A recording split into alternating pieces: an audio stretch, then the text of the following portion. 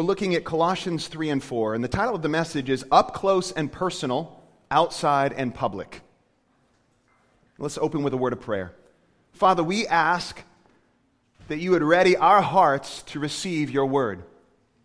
And by your Spirit, we pray for understanding that, Lord, you just turn the lights on. Help us to see clearly what you are saying and help us to run with it. Lord, we know that Jesus is King. And his rule and reign is a loving and just rule over our lives. And it is meant to infiltrate and will infiltrate our personal lives, inside our homes, and our public lives. We want it to. So God, help us to learn what that even looks like. I pray that this would be a very applicable time. That, Father, we would learn from your word and run with it. In Christ's name, amen. What does this new culture of following Jesus look like up close and personal right in the home? How should husbands and wives, parents and children, even slaves and masters, remember he's writing to first century Roman culture, how should slaves and masters relate now that they're submitting their lives to Jesus? Or when out in public, whether on campus or at a Saturday market or wherever, at work, what should conversations with people who have questions about faith and life in Jesus look like? We're talking about personal and public lives reshaped by the loving rule of King Jesus. So 2 things we're going to look at. Number 1, up close and personal. And number 2, outside and public. Up close and personal. Let's look here in Colossians chapter 3, starting in verse 18. Wives, submit to your husbands as is fitting in the Lord. Husbands, love your wives and do not be harsh with them. Children, obey your parents in everything, for this pleases the Lord. Fathers, do not embitter your children, or they will become discouraged. Slaves, obey your earthly masters in everything, and do it not only to win their eye, or when their eye is on you. Do it not only when their eye is on you, and to curry their favor, but with sincerity of heart and reverence for the Lord. Whatever you do, work at it with all your heart, as working for the Lord, not for human masters, since you know that you will receive an inheritance from the Lord as a reward. It is the Lord Christ you are serving. Anyone who does wrong will be repaid for their wrongs, and there is no favoritism. Masters, provide your slaves with what is right and fair, because you know that you also have a master in heaven. Devote yourselves to prayer, being watchful and thankful, and pray for us too, that God may open a door for our message, so that we may proclaim the mystery of Christ, for which I am in chains. Pray that I may proclaim it clearly as I should. Be wise in the way you act toward outsiders. Make the most of every opportunity. Let your conversation be always full of grace, seasoned with salt, so that you may know how to answer everyone. And we'll stop there. Up close and personal. We're talking about a new culture inside your home. And a culture is a way of life. We learned this last Sunday. A culture is a way of life. And this culture, a culture involves attitudes and behaviors that are characteristic of a particular people. In our case, a particular person. It's a new culture that we're walking in is the culture of Jesus Christ. We've entered into a new life with new manners and new customs, and we learned last Sunday the new clothes are laid out for us that we're to put on. We're to put on Christ. And Paul connects the household, and you don't have anything more personal than the household, to this new culture. Here we have, in these first verses that we read, an example of household duties or household codes, and these were common back in the day. And so we people would have received these household codes, but the main difference is the motive that Paul gives for living this way. 7 times he talks about what their motive should be in the Lord, or to please the Lord. The Lord meaning master, the one who is superior over all. The Lord Jesus, the one who reigns. So this should be their motive, and that motive reshapes everything, their personal lives in every way. And in order to understand how radical this really would have been for the first century Roman household, I want you to listen to this quote, which I stole from the Bible Project. Highly recommend you check out the Bible Project online. Very helpful tool in learning the Scriptures. They say this: it was a highly authoritarian institution where the male patriarch held the power of life and death over his wife, children, and slaves. But here, the risen Jesus is the true master. In the Lord, the wife allows her husband to become responsible for her. And the husband is subject to Jesus by loving his wife and placing her well-being above his own. Wow. A radical reshaping going on, a remodeling here. This is Colossians 3:17 style living. We learned about Colossians 3:17 last Sunday, and it says, whatever you do, whether in word or deed, do it all in the name of the Lord Jesus, giving thanks to God the Father through him. So as I husband, as I father, as I lead my home, can I do it in the name of Jesus? And however I'm doing it, it needs to be done in the name of Jesus. And so does this honor him? Does this please him? So what we're finding is this is Colossians 3:17 style living home edition. And some remodeling is going on here within the home. The household is being reshaped by Jesus, who rules by his self-giving love. And if Jesus rules by self-giving love, we need to fall in line. We've been transformed by that self-giving love, and we ourselves now are called to walk in self-giving love in every relationship. And he begins with wives. So he's saying this in verse 18, wives, in this new culture of Jesus, let your love for your husband and your faith in Jesus be expressed through submission and respect. Yes, I just said the S word. It's like a cuss word in our society, submission. I officiated a wedding not long ago for a friend, and after the wedding, we're at the reception where everyone's having a good time. The guest pulled me aside and he said, man, that was great. I loved your message. Not sure about all that Old Testament talk about submitting. I mean, you probably upset a lot of people with that one, but man, the rest was great. I said, hey, thanks. And I thought to myself, that wasn't Old Testament. But he thought it was. And the reason he thought it was is because it can come across as offensive. It can come across as oppressive, old-fashioned, outdated.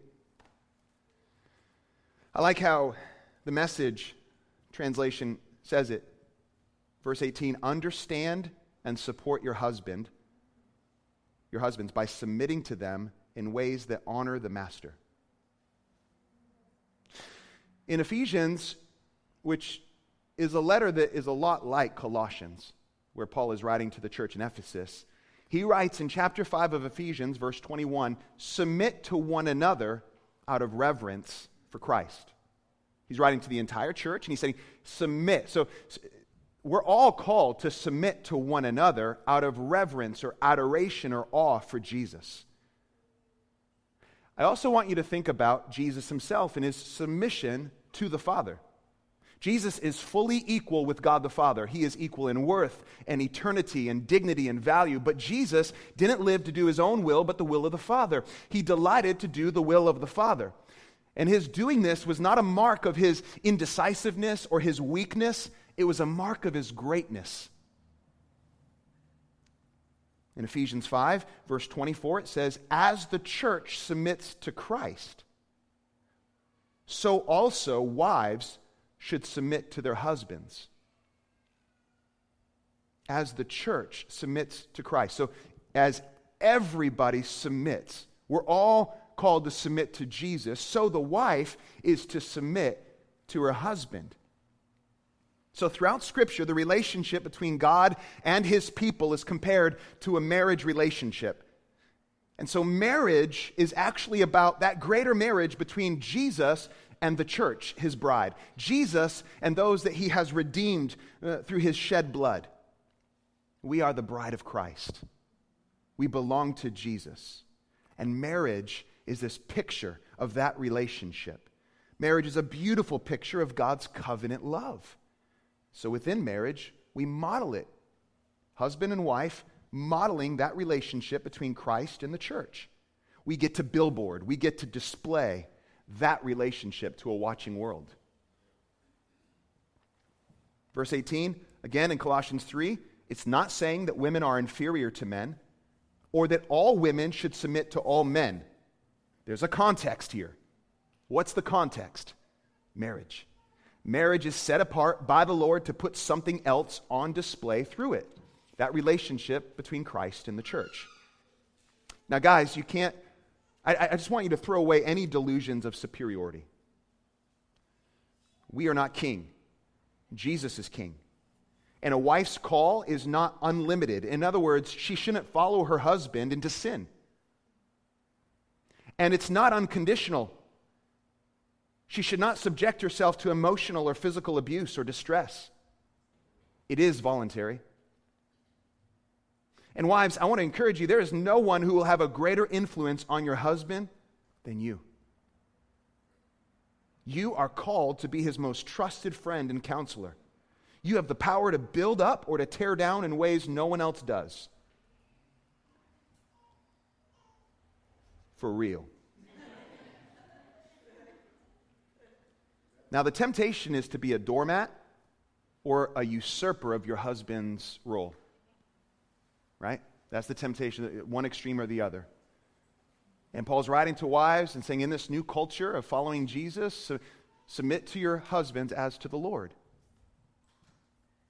But then he goes on and he addresses husbands. Husbands, let your love for your wife and your faith in Jesus be expressed through what? Sacrificial love. Sacrificial love and service. And listen, guys, don't be harsh with your wives, is what he's saying. This is your calling, husbands. This is your responsibility that God has given you to come alongside that co-heir, that gracious gift of life that God has given you in your wife, to come alongside her. No one else on the planet has the calling to love your wife the way you are called to love your wife in sacrificial love. Again, the Message translation says, go all out in your love for your wives. Go all out. Love your wife sacrificially. The idea behind this is this readiness to lay down your desires and your pleasures for the benefit of your wife. It implies patience and kindness, humility, courtesy, trust, and support, that you are eager to understand her needs and her interests. You're willing to do everything within your power to help her become the person that God created her to be. She should be valued and she should know it. Love your wife. When you love your wife that way, she will respect you. She'll follow your lead.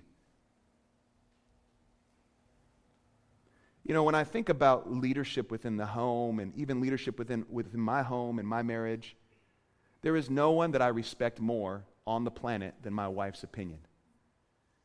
There's no one that I respect more. There's no one that I'll ask questions of more. There's no one that I'll look to for their opinion and in decision making. We make decisions together. There are some things, though, that fall on me as the husband, as the man who's leading our home and spiritually speaking, trying to lead the way as best that I know how. And by the power of the Spirit, I'm trying to model primarily what it means to be a follower of Jesus for my kids and for my wife. And I'm trying to make decisions that will lead ultimately to their good and hopefully bring out the gifts and the strengths of my wife along the way, because she's my friend first and foremost.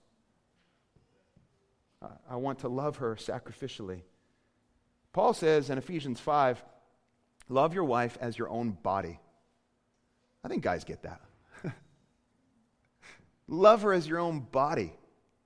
You know, I think I love this because every time I think about this passage, I think about times in the middle of the night where Valerie's like, I'm cold. I'm cold. I need a blanket. And I'm thinking to myself, you just woke me up. There's a blanket in the closet in the hallway, and you're welcome to it. If I was cold, I would get up. I wouldn't just lay there all night shivering. And if I'm going to love her as my own body, I'm going to sacrificially get up in the middle of the night when she says, I'm cold. I'm going to serve my wife, my friend, my partner, my co-heir in this gift of life that we have in Jesus. I want to love her. I don't want to be harsh with her. I think Paul and the Lord, more importantly, understood the temptation for men to be harsh. The temptation, though, for all of us, that pendulum, for us to either be a wimp or to be a tyrant. We could be that guy caught in the blinds eating a donut. I don't know, whatever she wants. She wears the pants. Okay, you don't want to be that guy. And you don't want to treat her like a child and be harsh with her. So Paul is calling us, and God is calling us to self-sacrificial love, a servant leadership, to be that place, to be that person where she can be honest about her struggles, the one who speaks truth to her, and also is her biggest fan. Don't forget the instruction here, the rules that are given for within the household are always going to be connected to Colossians 3, verses 12 through 17. As God's chosen people, holy and dearly loved, clothe yourselves with compassion, kindness, humility, gentleness, and patience. Bear with each other and forgive one another. If any of you has grievance against someone, forgive as the Lord forgave you. And over all these virtues, put on love, which binds them all together in perfect unity. So think about this. We're walking this out in the context of our home as husband and wife. That's what we're being called to model this beautiful relationship between Christ and the church. There's a context of respect and of self-sacrifice within that husband-wife relationship that models something so gorgeous, so beautiful for the watching world. Then he goes on to children. Children. What's he say to children? Obey your parents. Right now, this is my favorite verse in the Bible.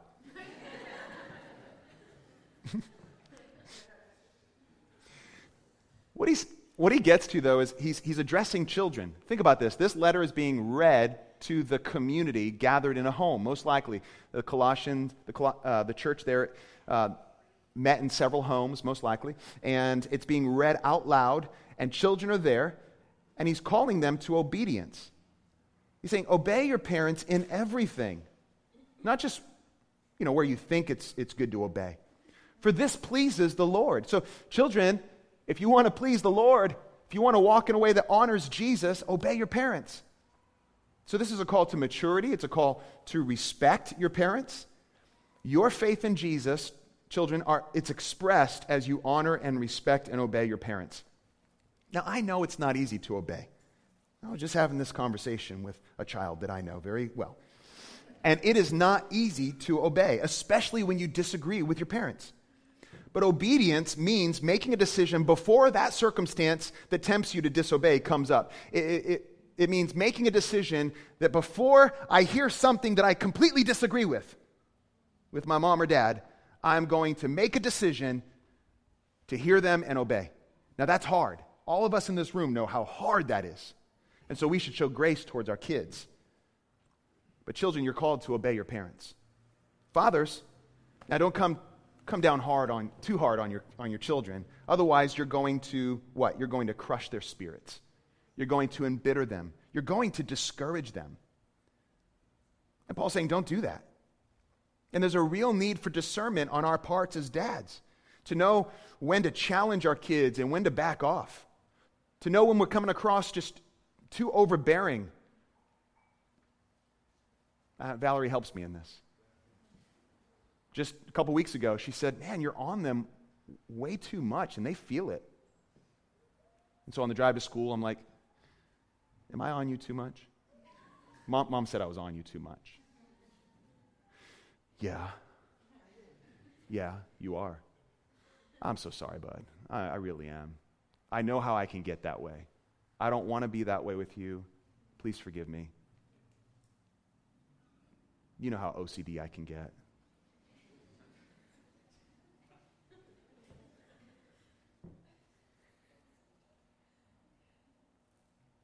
Slaves.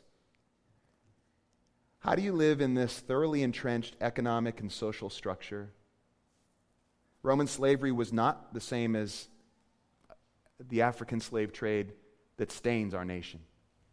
And yet it still stood as a barrier, and it still provided the church with an opportunity to respond to an unjust structure of their day. But Paul didn't call for the emancipation of every slave in Roman society. Instead, he addressed it from the inside out.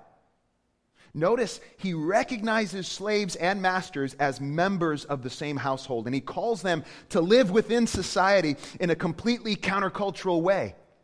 Look what he says in Romans 3, verse 10. Let's not forget this. In Romans 3, verse 10, he says, "And I put on the new self, which is being renewed in knowledge in the image of its creator. Here there is no Gentile or Jew, circumcised or uncircumcised, barbarian, Scythian, slave or free, but Christ is all and is in all." They're on equal ground in Christ. So the implication is that slaves are worshiping side by side within this community with their masters. This letter was delivered by a man named Tychicus, who we will learn about more next Sunday, and Onesimus. Now, Onesimus was a runaway slave. Apparently ran away from a man named Philemon. We're going to look at the letter to Philemon that was delivered at the same time because Philemon hosted one of the house churches of the Colossians. And Paul sends Tychicus with this letter that we're reading with Onesimus back to Colossae to make things right. And we're going to learn all about that and that relationship with Philemon. But look what he says about Onesimus, the runaway slave, in Colossians 4, verse 9. "He is coming with Onesimus, our faithful and dear brother, who is one of you."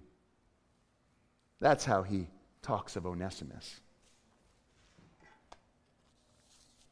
Even though Paul doesn't explicitly write all slaves should go free, which is something we might have wanted to hear him say, he's sowing seeds that would eventually lead to the complete dismantling of this unjust social structure. So the gospel cuts through every barrier, slavery included.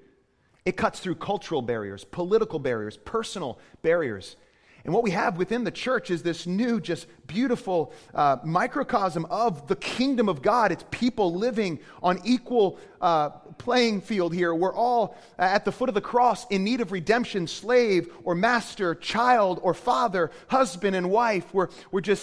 We have worth and value in God's eyes, and all in need of redemption, and we're called to be brothers and sisters in Christ together.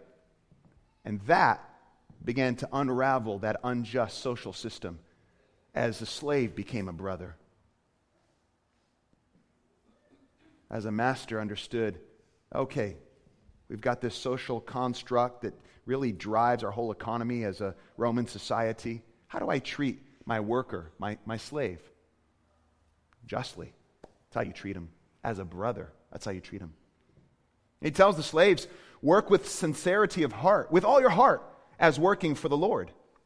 In other words, he's saying, this master, this earthly master of yours, he isn't your real master. Jesus is. And how encouraging.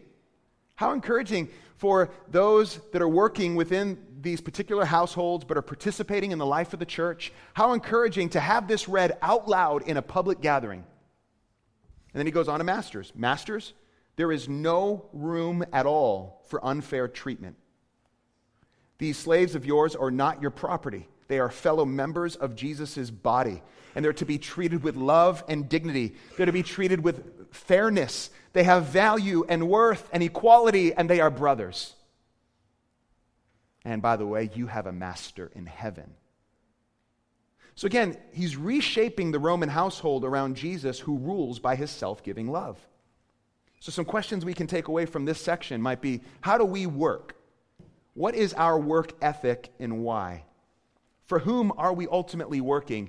Do we live our lives and treat others around us and understand that we are all servants of Jesus? Serving the Lord Jesus? What's our motive for how we live, how we work, and how we treat others? How we treat the most personal relationships in our family, from husband and wife to children. What motivates us to treat one another that way? Do we understand that we have Jesus as master over our lives? How does his rule, his good and loving rule, inform the way we treat others? Very important for us to ask. All right, so that was up close and personal. It doesn't get more up close and personal than that, does it? Second, outside and public.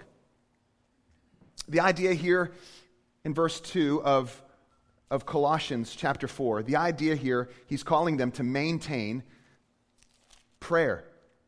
Maintain a constant attitude of prayer, a habitual prayer life that perseveres. He's calling them to be watchful and alert and thankful. He says, devote yourselves to prayer. Devote yourselves, being watchful and thankful. And then he goes on to say, and pray for us too, that God may open a door for our message so that we may proclaim the mystery of Christ, for which I am in chains. Pray that I may proclaim it clearly as I should. Okay, there's an invitation from the Apostle Paul, who's been planting churches, he's been writing letters to the churches, he's been in prison for his faith, and now he's inviting the Colossians, who are new in their faith, to pray for him.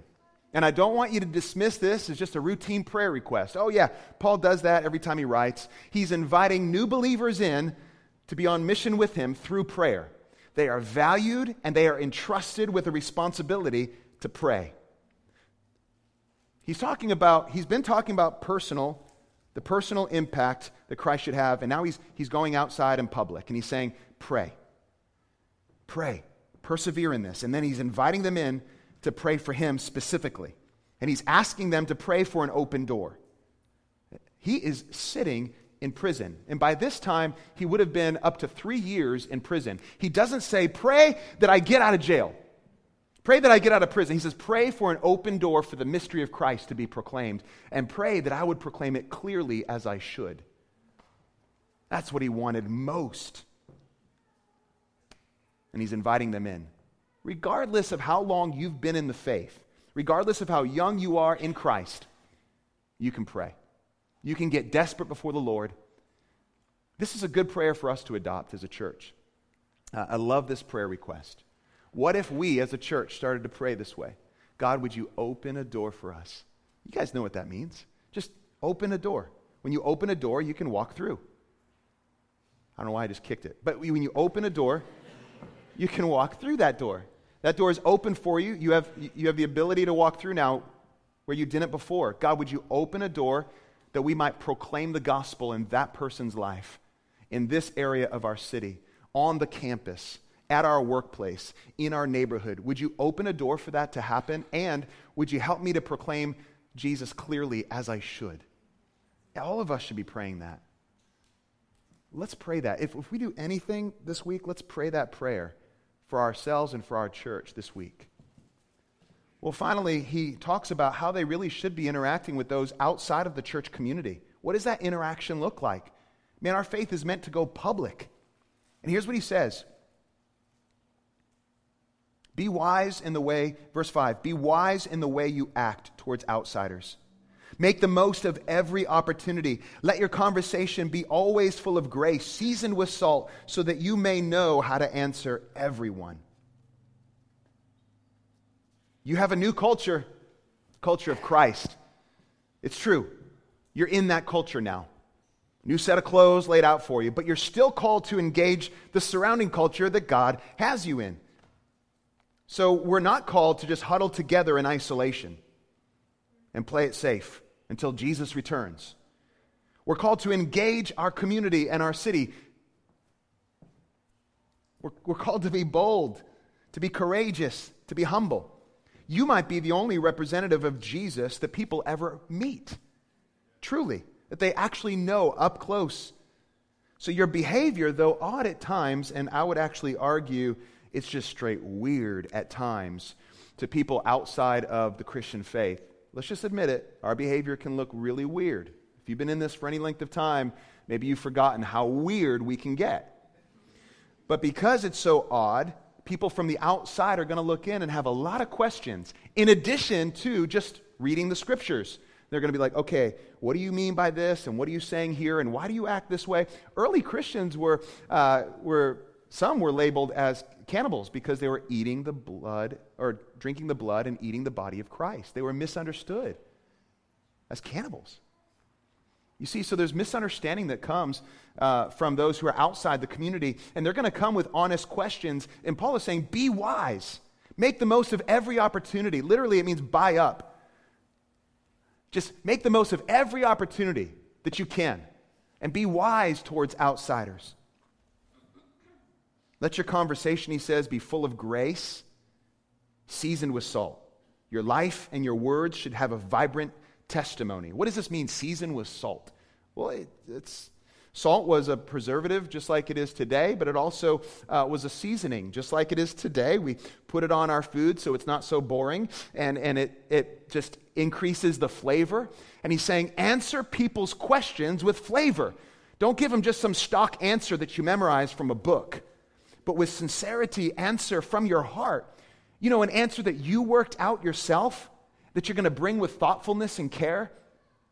Let it be flavorful. Let it be an interesting conversation. The goal is not to win the argument. The goal is not to sound super smart. The goal is to be gracious and wise with your words. Skilled in the art of listening, able to answer honest questions with humility and confidence. Grace seasoned with salt. Personal and public life. That's what he's been hitting on towards the end of this letter. A personal and public life remodeled, reshaped by the loving rule of Jesus, where Jesus reaches into and influences every part of our life. My prayer has been that we learn how to walk this out faithfully. I don't want us just to talk about it. I don't want us just to celebrate it on Sundays. I want this I want the Spirit of God, by His grace, to equip us with the strength and the desire to walk out the things we've learned today. So as we close, let's ask Him to do just that. Let's pray. Father, we ask that by your Spirit, you would help us,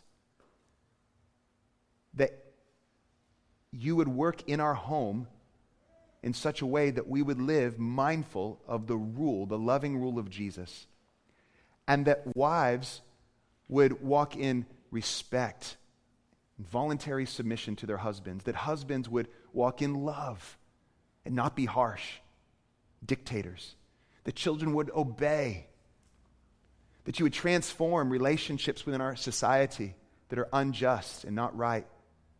That, Lord, you'd continue, Lord, to give us grace and wisdom as we interact with people outside the community. That we'd walk with wisdom.